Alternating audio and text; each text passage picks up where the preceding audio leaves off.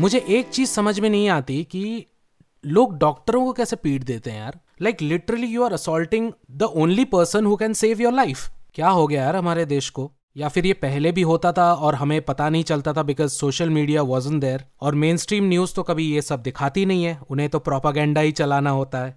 खैर छोड़िए, मुझे एक अपील करनी है कि stop brutality against doctors and other medical practitioners because they are the only one who can save you, nobody else.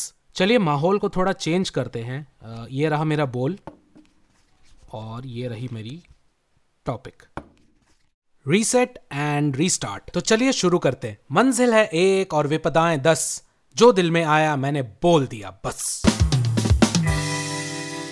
दोस्तों ये टॉपिक जो निकला है ना, ये मुझे नॉस्टैल्जिया में लेके जाएगा। दोस्तों जिनको पता नहीं है, मैं एक FTII ग्रेजुएट हूँ, film and television institute of India, Pune में स्थित है, और मैंने यहाँ से PG डिप्लोमा किया था in film making and specialisation in sound recording and design.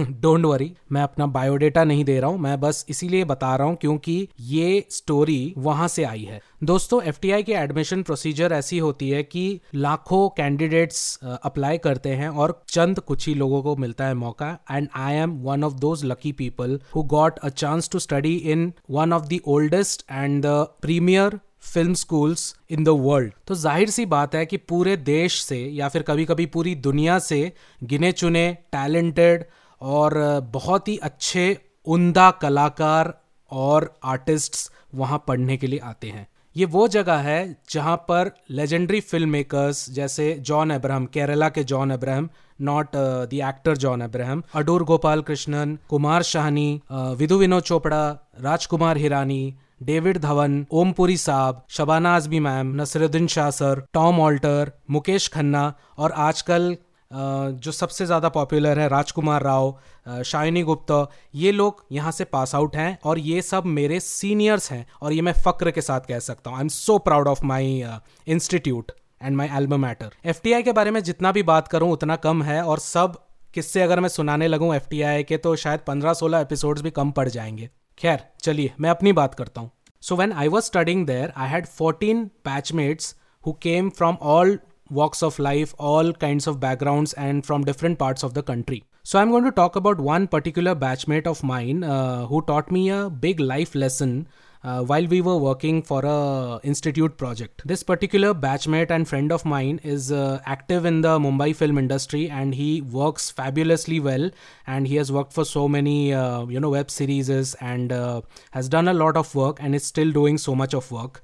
खैर मैं रिवाइंड करता हूँ और मैं जाना चाहता हूँ अपने सेकेंड ईयर में, जहाँ पर मैं एक प्रोजेक्ट कर रहा था, अपने इंस्टीट्यूट के करिकुलम का ही प्रोजेक्ट था, उसे कहते थे प्लेबैक एक्सरसाइज। एक ऐसा एक्सरसाइज था कि आप म्यूजिक पे कैसे पिक्चराइजेशन करेंगे वो आपको सीखना है, एग्जिबिट करना है। जाहिर सी बात है, when we are talking about film and film making, song picturisation, music picturisation, ये तो होना ही है।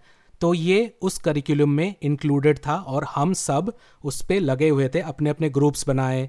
One guy from the direction team will write a script. जिनको म्यूज़िक बनानी है वो म्यूज़िक बना सकते हैं, या फिर एक एग्जिस्टिंग ट्रैक के ऊपर भी काम कर सकते हैं। Editors will edit and the art direction guys will do the set design and prop design etcetera and the actors will act. तो ऐसे एक टीम कोलैबोरेशन होती थी। मैंने गाना कंपोज कर दिया था, मिडी अरेंजमेंट सब कुछ कर लिया था। It was time for a music recording session. ये मेरी जिंदगी का पहला म्यूजिक रिकॉर्डिंग सेशन होगा, क्योंकि थियोरी तो हमने पढ़ ली थी, अब एप्लीकेशन और उसकी प्रैक्टिकल इम्प्लीकेशन क्या क्या थी ये हमें एक्सप्लोर करना था इस एक्सरसाइज के जरिए। तो दोस्तों जो लोग नहीं जानते हैं स्टूडियो के बारे में, स्टूडियो रिकॉर्डिंग के बारे में, स्टूडियो सेशंस के बारे में, मैं बता दूं कि बहुत सारे ऐसे गियर्स होते हैं, एनालॉग एंड डिजिटल बोथ। कुछ तो इतने कॉम्प्लिकेटेड होते हैं कि आपको समझ ही नहीं आएंगे, because you are doing it for the very first time and you have no previous experiences, और सब प्रैक्टिकली देखने सुनने से कुछ और ही होता है दोस्तों। जाहिर सी बात है, बिकॉज हमने थियोरी पढ़ ली थी, प्रैक्टिकली देखना ही उस एक्सरसाइज का मकसद था। तो उस दिन था ड्रम्स की रिकॉर्डिंग, और जो पहली बार जिंदगी में ड्रम्स की रिकॉर्डिंग करता है वो फंसता है। ये लिख के ले लो बॉस, अगर आपकी प्रीवियस एक्सपीरियंसेस नहीं है या फिर आप बहुत ही ब्राइट स्टूडेंट नहीं है, जो मैं था ही नहीं, मैं बहुत लेट सीखता था। So it was bound to happen. तो एक डिजिटल मिक्सर हुआ करता था विच वॉज यामाहा DM2000 और मेरी ज़्यादा प्रैक्टिस नहीं थी उसमें, जो क्लासेस में हमने सीखे थे बस उतना ही था, तो प्रैक्टिकली ज़्यादा हैंड्स ऑन नहीं था और मैं हो गया कंफ्यूज। इसकी राउटिंग उसके यहाँ, उसकी राउटिंग इसके यहाँ, kick, snare, hi hats, rides, सब कुछ जम्बल्ड अप हो गया और मैं बैठ गया मुंह लटका के। This friend of mine whom I had called to help me out in the recording because हमें असिस्टेंस की ज़रूरत पड़ती रहती है, हम अकेले प्रोजेक्ट नहीं कर पाते, so collaboration is a must. Like any other institutes, FTI में भी हम अपने फ्रेंड्स की ही मदद लेते हैं। कोई भी प्रोजेक्ट हो, कुछ भी हो, शूट्स हो या रिकॉर्डिंग हो या फिर कोई एडिटिंग प्रोजेक्ट्स हो या फिर कोई भी एक्सरसाइज, वर्कशॉप्स हो, हम एक दूसरे की मदद करते हैं और वो हमारी फर्स्ट लर्निंग ग्राउंड होती है how to collaborate, because film making is mostly collaboration. Mostly क्या, इट इज़ कोलैबोरेशन। तो मैं मुंह लटका के बैठा हुआ था और इस बंदे को पता चला शायद, तो वो भागते हुए आ गया दूसरे रूम से जहाँ पर ड्रम्स की सेटिंग हो चुकी थी, जहाँ पर एक्चुअली माइक प्लेसमेंट्स होती है, और बाहर एक कंट्रोल रूम होता है जहाँ पर हम लोग रिकॉर्ड करते हैं, रिकॉर्डिस्ट बैठता है और अंदर आर्टिस्ट बैठता है। सो बेसिकली वो अंदर था, ड्रम्स की सेटिंग कर रहा था, और जब उसे पता चला कि मैं हताश होकर बैठ गया हूँ तो वो भागता हुआ आया और पूछा हो क्या गया, तेरा मुँह इतना सड़ा हुआ क्यों है, क्यों बैठ गया है? मैं बोला भाई मुझे कुछ समझ में नहीं आ रहा है क्योंकि मैंने इतना जम्बल्ड अप कर दिया, अभी सारे कनेक्शंस इधर उधर हो गए हैं और मुझे कुछ समझ में नहीं आ रहा है क्योंकि दिमाग में खिचड़ी पक रही है गंदी वाली। तो मुझे बोलता है कि बस इतनी सी बात है, तो मुंह क्यों लटका रहा है, चल उठ। तो मैं उठ गया।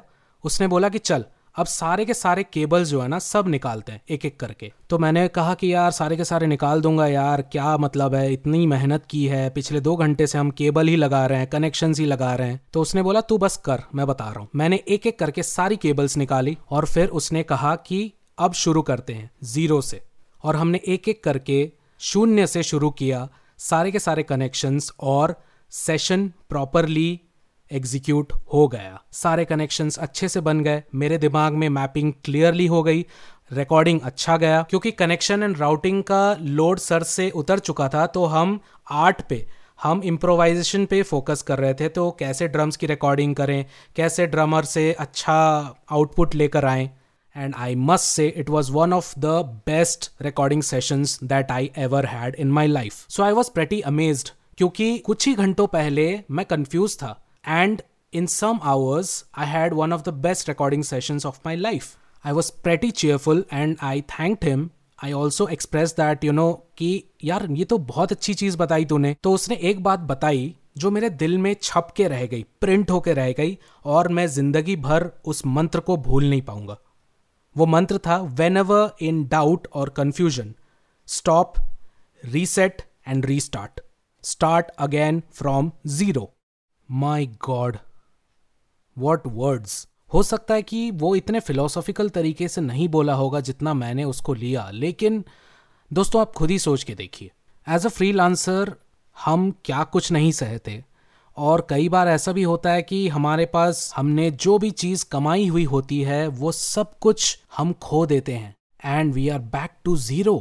दोस्तों आप लोग झूठ बोल रहे हैं अगर आप ये कह रहे हैं कि आपके साथ ऐसा कभी हुआ ही नहीं है। आई एम श्योर, भले पैसे की बात हो या फिर all the work that you have done and you have to take a break in your life because something disasters happened and then you are left to start all over again from 0। दोस्तों ये reset and restart की जो lesson है जो मैंने अपने दोस्त से सीखी, वो काफ़ी इंपॉर्टेंट है हम जैसे फ्रीलांसर्स के लिए, because all the time we find is that we are again starting from 0 all over again. मैंने एक प्रोजेक्ट की, 4-6 महीने काम बहुत अच्छा चला, मैंने काफ़ी अच्छा परफॉर्म किया, पैसे भी अच्छे कमाए, लेकिन फिर कुछ 4 महीने के लिए कोई काम ही नहीं है, सारे पैसे खर्च हो गए, जितनी सेविंग हो सकती थी मैंने की, उसके बाद फिर से 0। कुछ अनफोर्सीन सर्कमस्टांसेस की वजह से आपने अपने पैशन से ब्रेक ले ली। जब आप वापस आए तो मार्केट चेंज, क्लाइंट है नहीं आपके पास, और फिर वापस आपको 0 से शुरू करना पड़ेगा। आपको अंधेरे में नहीं रखूंगा दोस्तों, लेकिन फ्रीलांसर्स की जो लाइफ होती है ना वो हमेशा स्मूथ नहीं होती है,